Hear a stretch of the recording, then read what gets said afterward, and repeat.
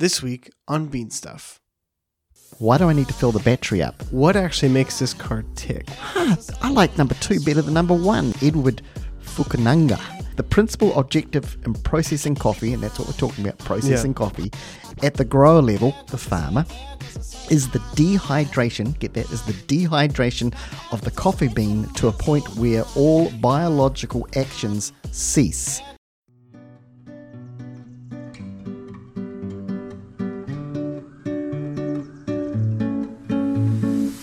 Welcome to Bean Stuff.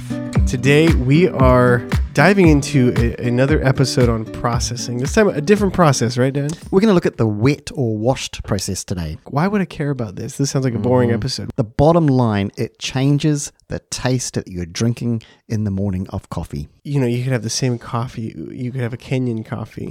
Going from dry to wet processing could have a large shift in flavor. There's a whole lot of different ways it could be done. And that means that the farmer now can say, wow, I sold so much more of that washed one than I ever have of the dried. They seem to like that in the States or New Zealand, wherever they were. And I'm going to make some more washed coffee this year. It's like being a car enthusiast. If you enjoy driving a Porsche, you may not understand how the Porsche actually works or how it runs or what makes it purr. But as you get more into cars, as you get more into the driving aspect, starting to understand what actually makes this car tick, what makes it move, what creates the feeling that I really enjoy with this car. And as you say, with a Porsche, that's you've paid a lot of money to start with, and you can just take it off the lot, you're driving it off, and you're enjoying it, and you are enjoying it. But if you start thinking some questions, and there's typical car questions like, why do I need to fill the battery up? What do you fill your battery up with? We used to fill our battery ups with distilled water. Funny enough, our forklift at our roastery, we have to every week fill it up with distilled water. And if you know the different aspect of the car, you can say, if I turn this button to the 1 rather than the 2, I like number 2 better than number 1.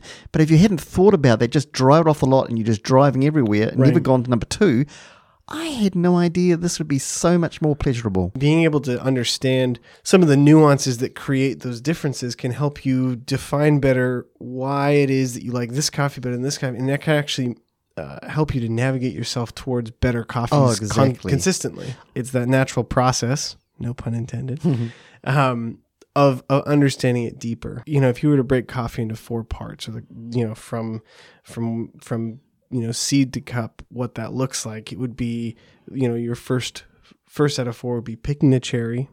The second would be the process, what we're talking about today. Third would be roasting, and then fourth would be brewing. So without this step, you don't get brewed coffee. Yeah, I was thinking about the other day, like you have your full cup of coffee and you're all excited. Right. Where did that full cup of coffee come? Because I looked at it as I was thinking about this process, is the first quarter that you pour into the cup is, as you say, the coffee being picked, the cherry being picked. You've got a quarter cup. Oh, that's not enough. Then you get you do the process, and now you've got a half cup of coffee. Oh, that's better. And then you get you roast it. You've got 3/4. Then you've got the full when you brew it. But if you didn't have, for instance, that half part of the processing, you can have a yucky cup of coffee. And you had an awesome quote from 1957. I was looking on the internet, and I was looking at processed coffee, and I went to one of the sites that it told me to go to, and I couldn't believe it, but it was sort of, I could tell it was really old-fashioned English, and it was from 1957, some guy called Edward Fukunaga. But he said, and bear with me, but it says the principal objective in processing coffee, and that's what we're talking about, processing coffee, at the grower level, the farmer, is the dehydration, get that, is the dehydration of the coffee bean to a point where all biological actions cease. In other words, the process, you're trying to stop the coffee from going further. You've got to the best point where it's going to taste best in the cup. You say, stop. How do I stop it? And the process is part of that whole thing of ceasing it from going further and tasting over-fermented or just bad. The wet process of coffee is to do more with what we're doing outward to the bean to get how we're processing and how we're getting that pulp and all that fruit off the coffee bean to stop it working. Well, and just to recap, so there's the natural there's a lot, but we're not going to name all of them. But there's the natural process, which is basically you remove nothing from the bean and just dry the bean as it's picked from the tree. That's right. And then you've got honey, and how is honey different? Well, that's in between. You take the pulp, you take the skin off, mucilage is still there on the coffee, and you put that part onto the drying patio or the raised beds, whatever it may be. So some of the fruit is still on the bean. Right. Where washed coffee, you're removing all that fruit. You're stopping it completely. The skin of the fruit, the mucilage of the fruit. And if you're not 100% sure, like if you don't know what mucilage is, the way I think about it is if you were to peel an apricot, like if you just take the skin of the apricot off, the meat of the fruit that's around the pit is kind of, I mean, it's not going to be exact, but it's similar to what that mucilage is. It's kind of this casing that's inside the skin of the cherry that encapsulates the bean, but we're taking all of that off. I think it's something that you should start looking at the coffee bags when you're purchasing them, because, you know, we always look at what's the roast. Is it dark? Is it light? Is it... Hopefully they're looking at, is it Robusta or Arabica? I think as we move further and further into third wave coffee, it's important to look at the method of processing. Was it washed? Was it, you know, dry or natural, or all these different methods that are there, because that is going to hugely affect the flavor. You could buy accidentally a Kenyan coffee that's not washed and that's rather a natural process and go, wow, this must have been a bad batch, or, you know, you just may not like it, but it just might be that it's processed differently. Yep. And some countries are just more adapted, or one process is more readily available to them than another process. In Brazil, they do a lot of pulp natural, and the humidity, it's right on the equator there. The climate fits in with the harvest, and makes sense that they do that. Kenya, there's both. I know of a lot of washed coffees from Kenya, and it's been done that way for years, and it works really well. Why would you potentially like a washed coffee more than a natural coffee? Washed coffees often, as I say, you get what the seed actually tastes like, and it can be clean. It can have a little more acidity sometimes, and that's preferable in different drinks and different ways you want your coffee. Right. It just makes the cup. It can be a little more balanced. It's not so fruity that it's sort of way out there. Right. You can have a more balanced cup. You know, if a bag does indicate its process type or how it's been processed, it's not a marketing term or something. Well, I guess it could be, but they are going to be a difference in flavor. There's going to be a big difference. There will be. And I think you had told me that the wash process is the most common process for coffee to go through. I believe so. From my understanding, it's more done out there than any other methods, even though the natural is a simpler method and can be used in many places because you don't need all the equipment as such. The focus of washed coffee is on the bean, the flavor of the bean, not the fruit around it or the infusion that which has. Again points to you need to make sure as a farmer you're getting the right genetics going on there, how you're growing it, because once the mucilage off, all you've got is a seed that you've been working with the last few months now to bring out the best. And that's an interesting piece too, that when do you pick it? When do you do all these things? You know, it's important in any coffee, but it's especially important when you don't have any fruit or anything that's continuing any kind of fermentation or any kind of ripening while it's picked and drying. You know, it's like you have to, when you pick it, you have to decide that's what the flavor needs to be. Well, yes, in one sense, the natural process, it can be very difficult, because you're not seeing any of that. You're sort of going with, okay, that's the time. It's saying it hasn't rained today, so I'm going to give it one more day or one less day. True. So you can, I would sense that you could probably go a little more wrong, if I can say that word, with the natural process than the washed. Washed gives you a little more room to juggle and do a few things. Not that it can't go horribly wrong, but you've got some more tools to use in your toolkit. The washed is kind of like a hard cliff face, whereas the natural is more of a sloped hill. Yeah. Because after you pick it, there's still stuff going on that you can't control. That's right. And there's things that happen on the farm, on the mill that you can't control. Some of the essentials to a washed processed coffee, and some of these will be shared with other processes as well. Exactly. But varietal, it's going to have a huge impact on that. Yes. The soil that's grown, I think we had talked a little bit about that in a previous episode about how soil affects that. The pH, acidity of soil, Exactly. lots of things, lime, or phosphorus, all sorts of things go into the soil. Hugely. The ripeness, obviously, so when you're picking that, and that's, those all of those are going to be effective for the dry or wet. Yeah. All processes will kind of Correct. involve that. Yeah. But fermentation and washing, and that's unique to wet process. Yes, once you start washing coffee, once you stop the process, you've taken the mucilage off the coffee.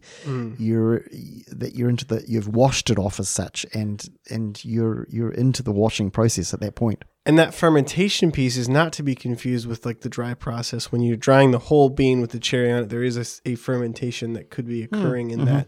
But this is a fermentation once this is in a fermentation tank.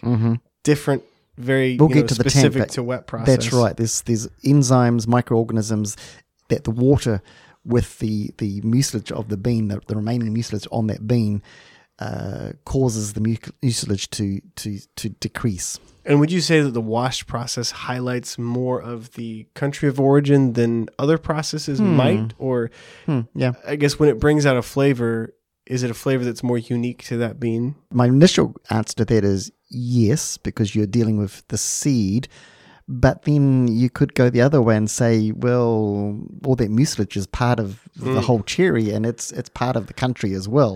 We've talked a lot about the why and what that kind of process brings out, but let's start digging into the process itself. Yes. So after the coffee is harvested, we've picked all the beans that we're going to use for this process. What's step number one? Step number one would be, the pickers come and bring the coffee to the station, and they get weighed and get paid for their coffee, how much they've picked as such. That usually goes into let's call it a sorting tank of water. And the ripeness of the coffee is determined at that point. And to tie back into one of our other episodes, we talked about the borer beetle. Ooh. And it's something you had mentioned to me. The ripe coffee sinks, the non-ripe coffee floats. And the borer beetle, it digs into the bean and takes out caffeine, which is what it eats and that kind of stuff. But when you bore into the bean, there's more air pockets, so it's more likely to float than a bean that's ripe. True. It damages the flavor of the bean because it's taking some of all the part of the bean out of the bean and it's digesting it itself. And there's different things out there, but why a coffee floats. The first thing actually would be because if it's picked unripe, it hasn't has many carbohydrates, sugars, things haven't happened and developed, and which makes the coffee cherry a little heavier, which then will sink. Whereas the unripe ones will float because they haven't progressed enough, they haven't developed enough of that sugar and other things. And it's interesting how simple putting beans in water, the whole cherry in water. It's brilliant. The ripe ones sink, the unripe floats. And I think that something that I originally had a misconception about is that's not what makes it a wet process, because you might use the same sorting method for a multitude of processes. That's that is water, that's the beans in water, yes and yes, but it's not what makes it wet process. True. The wet process comes, these processes are all intertwined in lots of ways. Right. And the wet process is, as it says, is going to use, typically it's going to use water, or will use water. So with that wet process, there is some machinery involved. That's right. And that sounds expensive. It is for farmers that can't afford lots of things to have suddenly depulpers and mucilages. It's going to be and channels and concrete channels.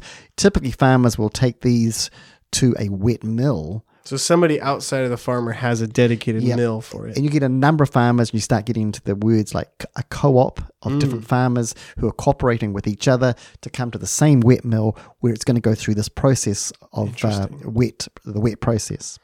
And the first one you had mentioned, but the first part, as coffee starts to be processed in the wet manner, is depulping. Depulping. Because as we had said, with wet process, you strip off every part of the bean. right. That's not the bean. And this is not happening in any other methods as such. So what is depulping? What I looked is up happening? I looked up in the dictionary this morning what D means, D-E. DE. And it means away or denoting removal or reversal. In other words, you are depulping. You are taking away the pulp, that skin layer on the first layer of the skin. Kind of like delaminating when... Yeah. It would be, yep. And that goes from a sheen like a sieve. It squeezes through and it pops off that skin. So it's like a mesh where the holes are just big enough for the bean, kind of. Yeah, and it's actually a machine that like goes round and it's being forced through. It's not like a little sieve in the kitchen sort of thing. You're just pushing it down, but it's a whole machinery that's doing this, which makes me think the farmer has gone from being an agronomist. Is that the right word? Agronomist, yeah. Agronomist, to knowing when to pick the cherry, when to do that.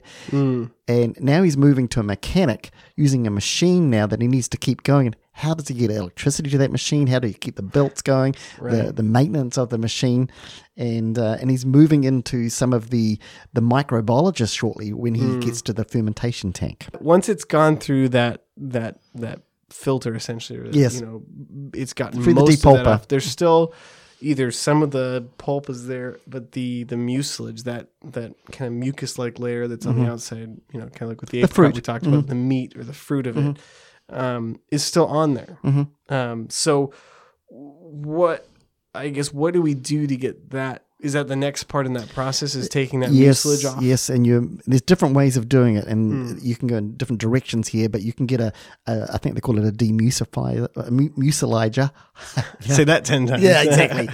Where it agitates, pressure of water again is used, and then once it's done its best job it can, and some probably don't go through a mechanical separator like that, they just go straight into a tank, and it looks like a vat. It looks like a concrete tank box. Yeah, like a big well or a big well. I like that. Yes. And place. It goes in there and it can sit in there for a little while, and the fermentation can start. It's like wine, really. Now, when you grapes. say fermentation, what does that mean? I'm talking about the microbes and the enzymes are starting to eat into that fruit. And it's fermenting, it's changing. And those microbes or those pieces, those are in the water? There is moisture in the bean, and because you've stripped the protective layer of the skin, the pulp's now off, right? And you have almost triggered these enzymes to attack the mucilage as such. That's probably not very scientific, but... You're right. But you have this almost reaction happening. Yeah. And that's whether that tank's full of water or not. But typically they will put water in at some stage early on and fill that up. And now you've got, you've really started the whole process, the 100% process of let's get rid of all that mucilage. That's the aim here. And it's done in different ways, and some have this and some don't. But you've put the water in now, and that's going to be the part that says, okay, do it. Yeah. There's nothing much to do as such. It's sitting in the cherries are sitting in there, except the farmer lays awake at night, possibly saying, how long? What's a range that the farmer might let that coffee sit fermenting? It depends on how much they've taken the mucilage off beforehand. So I've heard 6 hours. That sounds really short. That sounds very quick. Typically, I've heard 24 hours, and sometimes I've heard even 72. And how large are these tanks? Like, how much coffee goes in? Oh, that's a good question. I'm not sure how much. I mean, it's about the size of this room. So we're looking at about 5 foot by 5 foot tanks. And it could be about this, whatever that is, 8 foot. 8 foot Yeah, high. So a pretty big tank. So full of coffee. Yeah. Well, full of water and coffee. They don't want too much. That's another part of the microbiologist coming out of the farmer. What's the mixture of coffee, the ratio? If you have just all and you've got not enough water, then it's not going to affect the fermentation. There's also a machine-assisted wet processing, and that skips over the fermentation tank. Is that correct? Yeah, there's lots of stuff. Well, a lot of machines are trying to get rid of a lot of the water aspect. It's not using so much water, because once you use that water, where does it go? Does it go back into the stream? Right. Does it go back into the farm so it gets filtered in some way? And how do you get that water in some places to begin with? Exactly, which is why a lot of countries use the dry process, because they don't have access to the water. So what are these machines that are assisting in the water process? What are they doing? They are assisting speeding up the process as such, so that the mucilage is getting off there more quickly, And so they don't have to sit in these tanks of water for so long, or don't have to sit in a tank of water. So as is. So they're essentially doing a more effective method of removing more of the excess of the bean. Some would say more effective. Some would say it's got its limitations and how affects that not using the water process now. The farmer doesn't have so many keys and tools in his toolkit to say, okay, I want to take it out now. Feeling the bean, it feels smooth, it feels rough, I'm going to take it out now. Right. Whereas the machine has made that decision for you, and right or wrong. And then once it leaves the tank at whatever time they decide that it can leave the tank, it then goes into channels. Yeah. Which is, as you say, channels. There's concrete channels usually again. Yeah, and they're literally channels like it's like a maze of water. Yeah, it's like going on a hydro slide, whatever. On a big water slide. Yeah, exactly. And the water's going through, rushing through there, and the beans, because it moves the beans along that same direction. And you've probably seen pictures of farmers and farm workers pushing like pedals, pushing the coffee beans backwards on the current of water. So they push the beans upstream of the water. Yep. And that agitates and that gets rid of any remnants of mucilage that's on the bean. So it's kind of that last stage of just cleaning out the bean, Yep. making sure that it's not going to be any part of it's you cleaned off. Yeah, which is why wash process, they talk about being a much more cleaner coffee. When you look at the green bean, it looks cleaner. Because it literally has been scrubbed and cleaned. You've had a good bath. And your then mother, your mother would be pleased. And do those channels, where do they... Does it actually, is that what moves the coffee onto the next step? It moves on, yeah. And so where, after it's gone through all those steps, all that processing, once we've got a clean little seed, where does the seed go after that? Or what's the next step? It gets channeled and sometimes goes down a bit of a hill, and the seeds, and it gets diverted, and the seeds go one way and the water goes another way. It can be filtered out. There's different ways. You're removing the water part, so you get just the seeds that basically I've seen go over sort of like a cliff. I mean, that's exaggerated. Right. And it goes into a big barrel, a big bin, a wheelbarrow, and that wheelbarrow then we're full of these cherries that have gone through all this process. Well, no longer cherries now. Thank you, Reed. Excellent. So this bean, they take them, they're usually right on the drying paddock, which is just concrete, large area of concrete, where they take the wheelbarrow and they dip it out and then spread it to dry. Yep, and you got spreaders who probably day and night are doing this, where they're turning the beans over.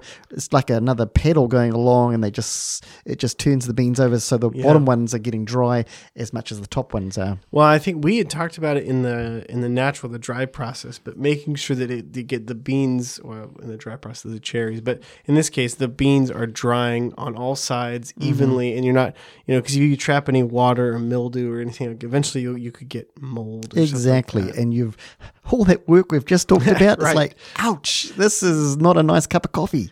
Well, and it's interesting. So this part we get to, do they have raised beds for this kind of stuff? They do, well? and that's becoming more popular and more common as such. It means it costs more money, but you can make these at bamboo and sheets that air can get through as such. And they, so you take not the wheelbarrow, you don't tip it out. Now you I don't know how you get it onto the raised beds. Their positive is that you don't have to keep turning them as much because you're getting air coming from the bottom and on the top. Right, instead of just being on the ground. So that part is very similar to any process that's going to have a time to dry. Exactly, and now you're getting back. You've sort of come out away from dry process and honey process, and now you've come into and wet process. Now you're coming back. They're coming all back together to get dried. Right, to get to a bean that can then be roasted. Yeah, get a bean that can go to the milling station. That's right. We don't want to forget milling. And then they're going to be shipped. Got to go through customs. And the benefits of, so once we've gone through all this process, the benefits of wet milling or wet processing. Yes. What are some of the highlights that as a farmer I might go, I'm going to look for, is it acidity or is it body, or is there anything kind of that the wet process itself tends to bring out in a bean? As we were saying before, the cleanness, but acidity is one of them. And probably if I used a word, the clarity of flavors, I've heard that being used before. Interesting. And it's just very distinct of that bean, and it's very obvious. This has a very specific taste to it. Interesting. And it's consistent. Whereas the natural process, you've got some things go on. It can make some beans good and some not, and it can be a little inconsistent if you're not really on top of things there. Right. Whereas the washed, because it's been so carefully washed all the way through, you've got a lot of standardized, nice tasting beans, and they're all similar. You haven't got some still with some mucilage on and some with not. They're all clean. Therefore, when we cup them, they all taste fairly similar. It doesn't always happen that way, but that's part of the advantage of a wet processed coffee. Well, and you do have less, like, a large fruit around the same bean as, like if you do natural process, you could have fruit that is different sizes around similar beans. And so when they're drying, that infusion process might be different. So you could, like you said, get inconsistencies in the flavor. So, this is like you said, complex clarity of vibrant flavor. I like that. That's well put. And I'm not a farmer. I've been to 2 farms. I mean, it'd been more than two countries where they weren't in the processing parts. I just saw the channels. I saw the machinery. I didn't see any of it working. So, and I'm not a farmer, so I don't know. We need to get a farmer in here to say, hey, how's it work? Could you explain this? This doesn't make sense. And which way do you do it? But as a coffee roaster, I need to know what process it's been through, because that'll change how I even roast the coffee.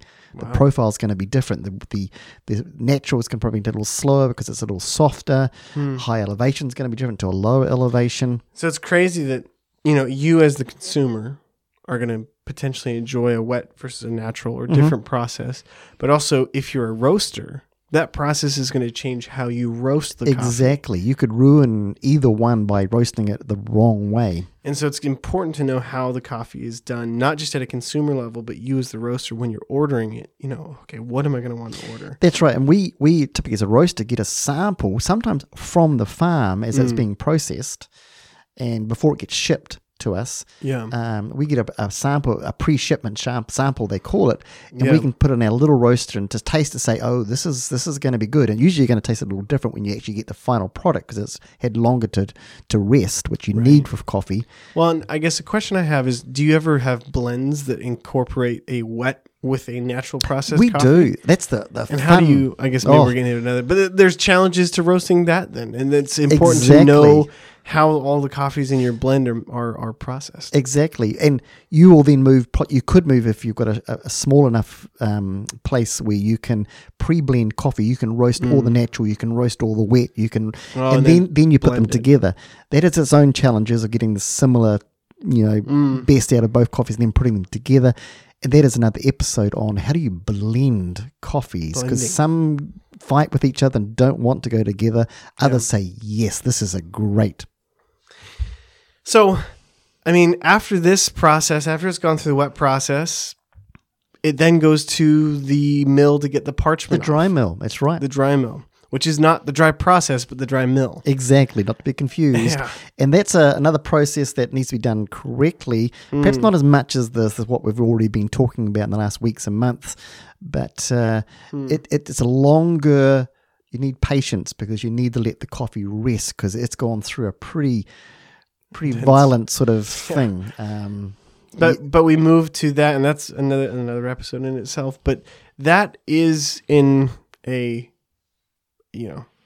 high level what we're looking at for processing. It's probably a lower level than some have ever imagined what coffee was, but or wanted to. So that's the wet process. That's one of the other processes that your coffee may have gone through before it gets to your cup. We hope that you've learned something, and maybe while you're in this episode, you looked at your bag of coffee and you said, "Oh, what am I drinking?" And you're drinking wet process, which is awesome. Yeah, and you may have decided that this is really boring. I don't want another episode on this, but I doubt it. If you're into coffee, as you're into Porsches, you'll say, "I want to know how this runs and how it works," and this is really interesting. And you have become a nerd. If you're into Porsches, you'll be into processing. That's right. But thank you for listening. Thank you for getting to this point in the podcast. Don't forget to sign up and get free updates on when the next episodes are coming out, free links to all that. You can sign up on our website, or if you go to your podcasting application that you use, you can subscribe there as well. And that way you don't even have to think about when the next episode's coming out. You get updates. We also have a new email sign up on our website, which is always a little scary when people see email sign up, but it is actually a good way to get cool updates, and we won't spam you with boring stuff. But thank you so much for listening. Thanks for being a part of Bean Stuff and making what we do possible. Have a good one.